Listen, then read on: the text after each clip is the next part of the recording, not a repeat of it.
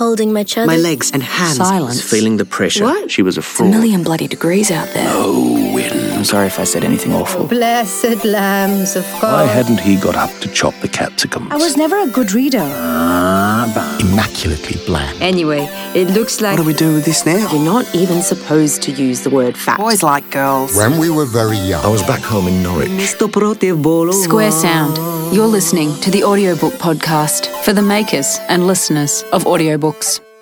Hello and welcome back to the audiobook podcast. It's been a little while, but it's lovely to be here with Abbe Holmes. I'm Justine Sloane-Lees, and Abbe and I will be discussing what goes on behind the stories in the production of audiobooks. Well, hello everyone. Thanks for joining us today for a new episode. And today it's a deep dive into non-fiction audiobooks. So non-fiction, no surprise really, is a growing category. And it accounts for about 60% of the titles that are recorded here at Square Sound. We've noticed a rise here, especially with independents or author-direct titles.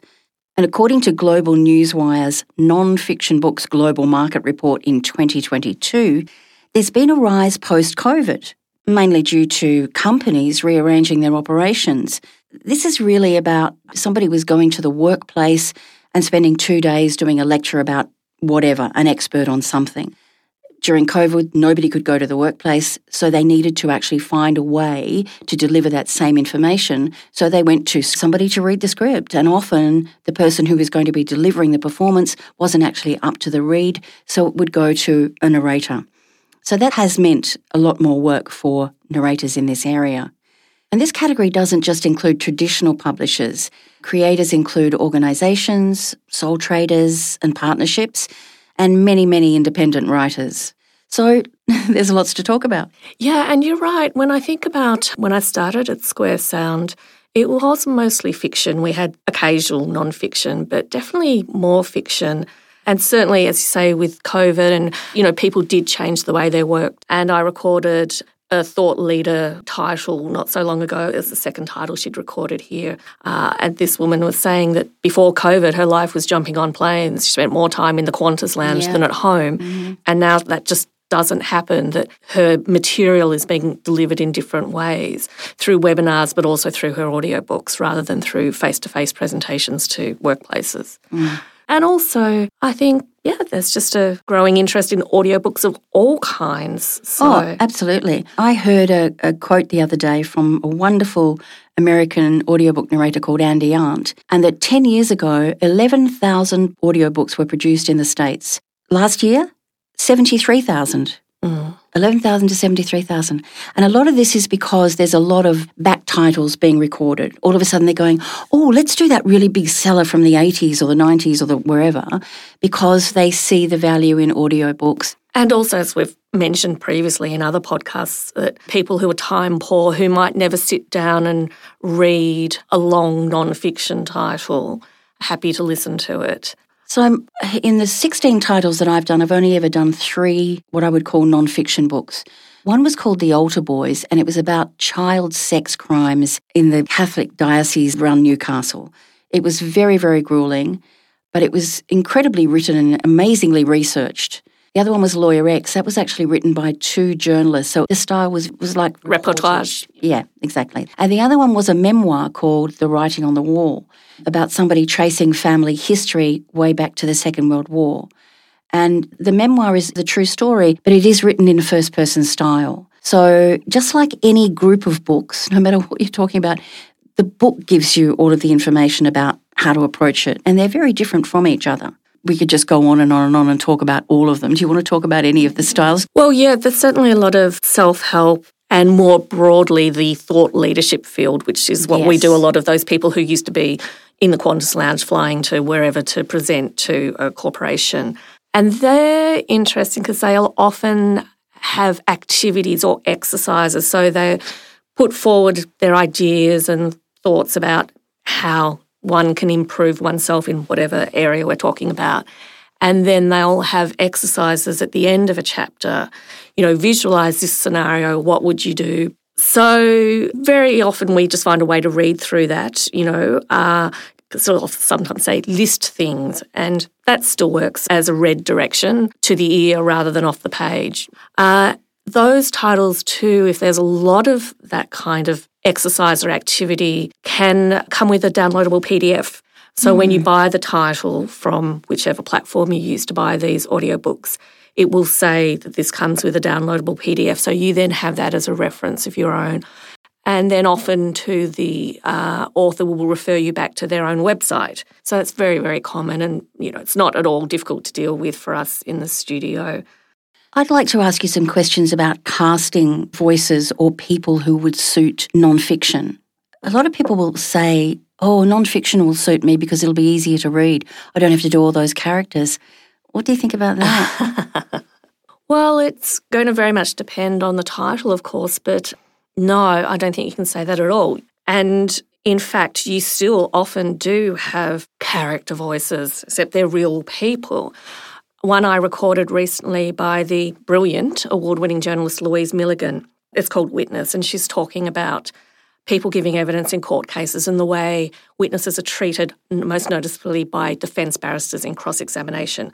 So she's included extracts from transcripts, and she's delivering them in the way that they are delivered in the court proceeding. So, for example, the defence barrister is very badgering and domineering and hectoring and aggressive in his tone, and the witnesses are distressed by this. So there is a degree of performance in recreating that. And also, say if you had a non-fiction book, something with a whole lot of footnotes. I mean, are footnotes usually delivered by that PDF method? I mean, a footnote by definition is an adjunct to the text. It's not in and of the text itself. So then the question becomes, does it need to be there? Or does it provide a bit of extra colour or a moment of lightness, humour in the text? And if so, how can they be integrated and where they should go? Because often you'll have your little footnote number, number 2, and the footnote's down the bottom of the page. But where that number is, if you inserted the footnote there, it would break the flow of the text. So often you might just drop it in at the end of the paragraph as a little aside. A little aside at the end of the paragraph. So that really is, it's a question that firstly, I think, has to go to the audiobook publisher. So the client, do you think? And they will take it up with the author. What do you think? And I know I've been in the circumstance of giving my opinions, like, I don't think this is necessary, or I think some of these will work and I think others won't. And in that case, I can think of a particular title. They said, look, we'll trust it to your judgment. Yes, right. And also the narrator, we'd come to the footnote and I'd say to him, what do you think? He said, well, it's kind of funny and it is, it's a nice way to end the thought. And so we'd just slip it in. Or what about this one? That one's really clunky. It's got lots of figures or things like that and it's not really going to translate well. Yeah, sure. And that's the thing about it, I think. Is it actually going to sit with the tone of the book or is it really a distraction to the listener? And that's a performance thing too. That's something that a good performer like you can do, that shift, lift out to present this sort of aside or extra material, but then come back to the story. Yeah, that's right. We've recorded in the past things like the quarterly essay that's published every quarter by Black Ink, which is always a deep dive into a current serious subject in public affairs. I remember doing one on Adani in the Galilee Basin in Queensland about coal mining. They're challenging because there's a lot of detail, there's a lot of research being quoted, there's people being quoted, so then we get back to the thing about finding people's names. As often as possible in all books we do, regardless what they're about, we try to have a channel with the author because really that is the best thing to do. But sometimes the authors don't know. They don't know, and so they're guessing just as much as the next person. So it's about research and knowing where to go and how to find this sort of information so you can get all those pronunciations right. Isn't it true that you really need to capture the essence of who that person is who's writing the book? I think so, yeah. How would you do that in an audition brief? Usually if they're somebody who speaks, you can YouTube them and find out what they say. There's also the murky territory where you don't want to do an impersonation of someone. Yeah. If someone chooses not to read themselves for whatever reason, even if they are someone with a profile, you don't necessarily want to try and do them. No, that's right. Sort of heading down the road to nowhere. Slippery slope. Slippery slope, yeah. Look, again, going back to the open communication with the author, they are asked if they have any thoughts about the type of voice or the way they want things to be presented. Sometimes it's a contractual thing these days, particularly more and more with the growth in this area, that in the past, audiobooks were considered an afterthought, and so the publisher just sold off the rights to whoever came asking for the rights. But now it's often very much tied up into a contract, and that people contractually say that if there is to be an audiobook, they are to be the reader. You know, I recorded the amazing Melbourne academic Kylie Moore-Gilbert a couple of years ago, her memoir about being locked up in an Iranian prison for 804 days. And, well, to begin with, it would have been almost impossible to do with someone else because it was full of Farsi, and to try and get someone else to be able to pronounce those, even if we'd had Kylie as a resource to provide pronunciations, still a great ask on talent. You know, about the skills of getting through the language, I mean, there is a difference between telling a story that is the story of your life and then working with information. So, I mean, how do you direct people working with information about how long they take? Or because information delivery, I know as a voiceover artist, is very different from any kind of advertising commercial that you might do.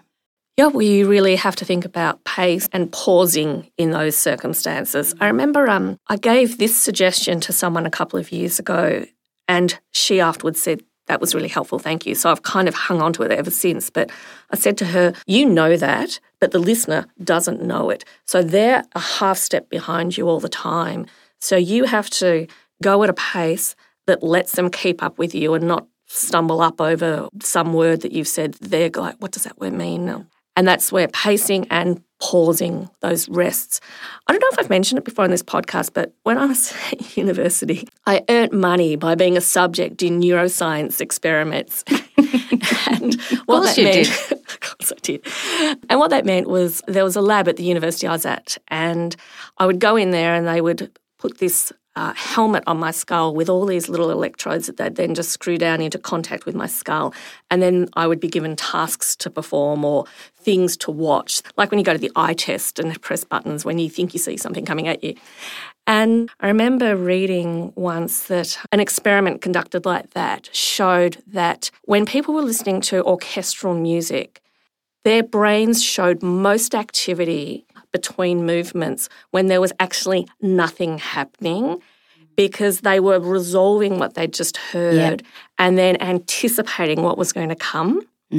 Yeah, that's right. And so I think, you know, said it before, say it again, never underestimate the power of pause. Well, absolutely. You know, and when I'm coaching people and I'm talking to them about why I want them to pause there, I'm always saying you need to look at the information and you need to actually allow the person listening access to the information. I still say that, but I've also moved from a discovery that I've made myself that the most important person in your book, whatever you're reading, is who's listening to it. You know, they are the most important person. So it's all for them. Sometimes we get books with lots of images. I recorded a couple of years ago Kaz Cook's most recent book called You're Doing It Wrong, and that was a historical snapshot of all the things women have been told they've been doing wrong over millennia. Oh, gosh. And so it had lots of historical images to illustrate the story she was telling. Now, obviously with something like that, you need to kind of find a way to make sense of it. So that required a little bit of adaptation, but a lot of the photos were then included in a download. Again, going back to the download. So people could see it if they wanted to. Yeah. Well, that would make sense if you had a lot of images in there. Yeah. Yeah, I also recently recorded Rainbow History Class by Hannah McElhinney and read by the fabulous Rudy Jean Rigg, and that's a historical look at LGBTIQA plus relationships and communities and stories, which also had images as well. And we included some references, you know, if you want to see what such and such looked like, have a look at our PDF where there's a picture. So sometimes that's really nice for those kind of titles to have those provided for people so they get the full picture, no pun intended. And actually, speaking of Rainbow History Class, which is fabulous and I'd recommend it to anyone, Rudy and Hannah are influencers, and we're getting a lot of influencers through the doors. It's a real burgeoning field for us, influencers who then come and write titles that expand on their persona that they've developed on TikTok or whatever. And that's been a lot of fun, actually. We've had a real range of them. And mostly they've been fabulous. But I can think of one that it turned out that the content had been ghostwritten and the person was really struggling to deliver the content. Yes, I understand that. I came across that a couple of years ago when I coached somebody who was actually asked to read the book. And it was the same thing. It had actually been very heavily edited by somebody else, and it wasn't actually her language. So she struggled with the language, which read fine on the page, and it looked quite authentic and natural, but not to her. That is the difficulty with ghostwriting. Going back to the thing about memoir you touched on earlier, Abbe, and often the thing that happens with memoir, and I've just finished recording one, it was very much an instance of this. Often people use the memoir form, so their story, to explore other stuff that they're more broadly interested in. So in this one I recently recorded, the woman talks about deciding relatively late in life to start taking flamenco dancing lessons. Why not? Why not, indeed? Go for it. But then we got a lengthy diversion, which wasn't a bad thing, into some of the history of flamenco and some of the great flamenco dancers. And so that's where you're kind of getting a bit of a hybrid form of like a personal story, but also history. Yeah, exactly. And I find that's not uncommon at all now. What if it's textbooks and it's that kind of information? What kind of voice does that? I would find that one really difficult to do. Well, I know there's some narrators who express preference for doing that kind of material and others who say, don't ever ask me to do that. Yes. And sometimes it's partly to do with their own personal circumstances. I know I've said this before and I realise it sounds creepy, but we do keep notes on people. So, for example, the fabulous Julie Nile, who I've worked with recently on Joanna Nell books, which I'd recommend to anyone. But Julie Nile, you know Julie, of course. I do. Did you know she trained as a high school science teacher? I did not.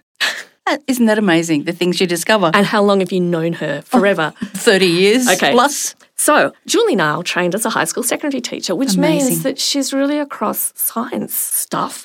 Because I remember doing a book about botany once and the person who narrated it was like, science stuff, and, was someone who was deeply bruised by year 8 biology and never went back and was really thrown by all the names of, all the names of stuff. Molecular structures, all the stuff, whatever. Yeah. Where Julie's like, oh, no, I'm That's all across easy. chemistry. That's easy. Incredible. We did a book recently about the neuroscience of pregnancy and, oh, my goodness, the chemicals and hormones. Going back to the botany, Caroline Lee said, you should have given me that book because my mum was a botanist. I'm right across botany. That's amazing. So that's the kind of detail we like to keep about people, and I've mentioned it in the past in terms of language skills, second language skills or accent ability, that people, if they have a certain interest in a certain area, are top of our list going forth for narration. I mean, as we speak, the wonderful Christopher Brown is in the adjacent studio recording a book about developmental psychology, but he has a master's in psychology himself, so it's right up his street. Well, that's an incredible thing to actually suggest that people who want to get into audiobook narration actually put in their initial email. Always. I have all of these extra knowledge or expertise in this. So, that's a fantastic idea because you never know what's underneath somebody's love of reading.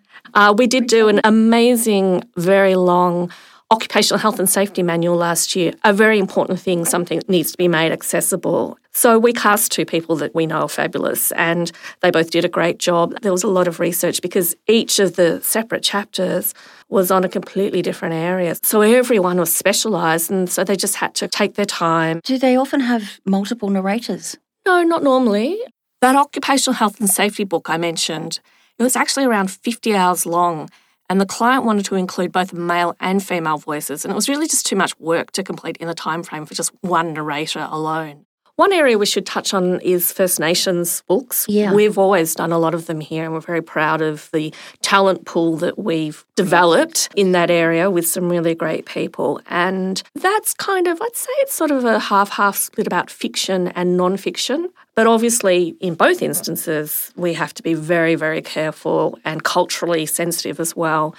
I know that we did a book that used a lot of Wiradjuri language, but luckily there's some great language sources out there, partly those that the author herself relied on as well. But where possible, we'll try and get direct consultation. It's really vital that we get that stuff right. And that goes to authenticity of voice casting as well. True. And, you know, there's a different kind of respect level. Yeah, and that's not just audiobooks, that's across all performance, yeah. Absolutely. Another thing that sometimes comes up with non-fiction is just the language itself is denser. You know, it's Right. ideas and, again, pace. You just have to take your time and you really have to be on top of the sentence. A long sentence with subclauses and parenthetical asides, you've just got to be on top of it. You can't barge through it and hope that you're going to get out the other end because you're not going to. You know, once again, for anybody who wants to get into audiobook narration, it is absolutely about listening to the books in the area that you want to work and listening to what they do. Where are the pauses? Why are the pauses? Ideally, it'd be nice if you had a copy of the text or the book or whatever, and then you can follow along with the reader. I mean, I think that's a great way to coach yourself. It's like, that's the way she does that.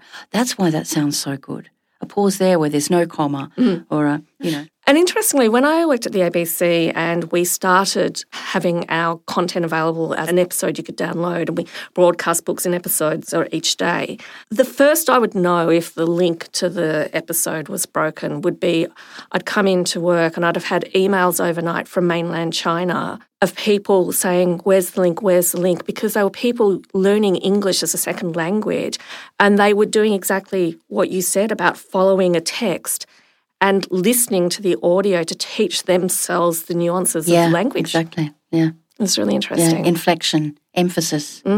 So I know I kind of touched on casting briefly, but in your view, what makes a good narrator voice for nonfiction? Tricky question? Yeah, because I guess it's subject to each book. I mean, there's going to be certain material you want just a very neutral read, and others, say, difficult material. You might want someone who's got a warm tone. That I think a good example of that was when we recorded The Trauma Cleaner by Sarah Krasnostein, an amazing book about an amazing woman, Sandra Pankhurst. Yes, brilliant read too. Yeah, who is a trauma cleaner, which means going into places where there's been a crime or a death or something and cleaning up. But it was also imbued in Sandra's own traumatic life story. Yeah. So one of the reasons we chose Rachel is she's got a very warm voice, empathetic too. So that really added to the book. And sometimes a person can imbue the narrative with some of themselves in a way. So, for example, we did the book The 80s by Frank Bongiorno, who's a historian. And Brian Dorr read it for us. And you could kind of feel Brian's lived experience of the 80s in it. And that really kind of added warmth to it. But yeah, sometimes it is often requested by a client or publisher in nonfiction that the narrator have colour and express the work with dynamics, even when the content is a little dry. And sometimes we just need just a straight, neutral read. I mean, it has to be somebody who is, well, all audiobook narrators need to have a broad vocabulary. Oh, yeah. And be really across meaning. And otherwise then it's really about the book, isn't it? I've always said that one of the most important skills to bring to an audiobook is just general knowledge. Absolutely. And the broader your general knowledge, the more you know what you don't know. Yeah. And so you know what you need to check. Yes, exactly. That's so true. That's so true. Never skip over a word and just leave it. You've got to make sure you know it. I mean, that's why I say to people, I know this sounds weird because you've got to prep a book, but don't go through any sentence without being really clear what that sentence means and in relation to where you've just been, where you are now, and where you're headed in the story. Yeah, nonfiction. It's such a big area, so broad. Well, there's going to be an awful lot more of it around, if not already, very soon. Anyway, it was fabulous to be with you again, Justine. I really enjoyed it. I have missed you. Yeah, me too. Anyway, we'll catch up with all of you very soon. Bye for now. Bye. You've been listening to the Audiobook Podcast, brought to you by Square Sound. If there's something that we haven't covered in our audiobook series that you'd like to know about, send us a message at studio.squaresound.com.au. The Audiobook Podcast was produced by Marianne Plaza, together with Abbe Holmes and Justine Sloane-Lees. With special thanks to all our guest speakers, Square Sound is an audiobook and podcast studio in Melbourne, Australia. Thanks for listening.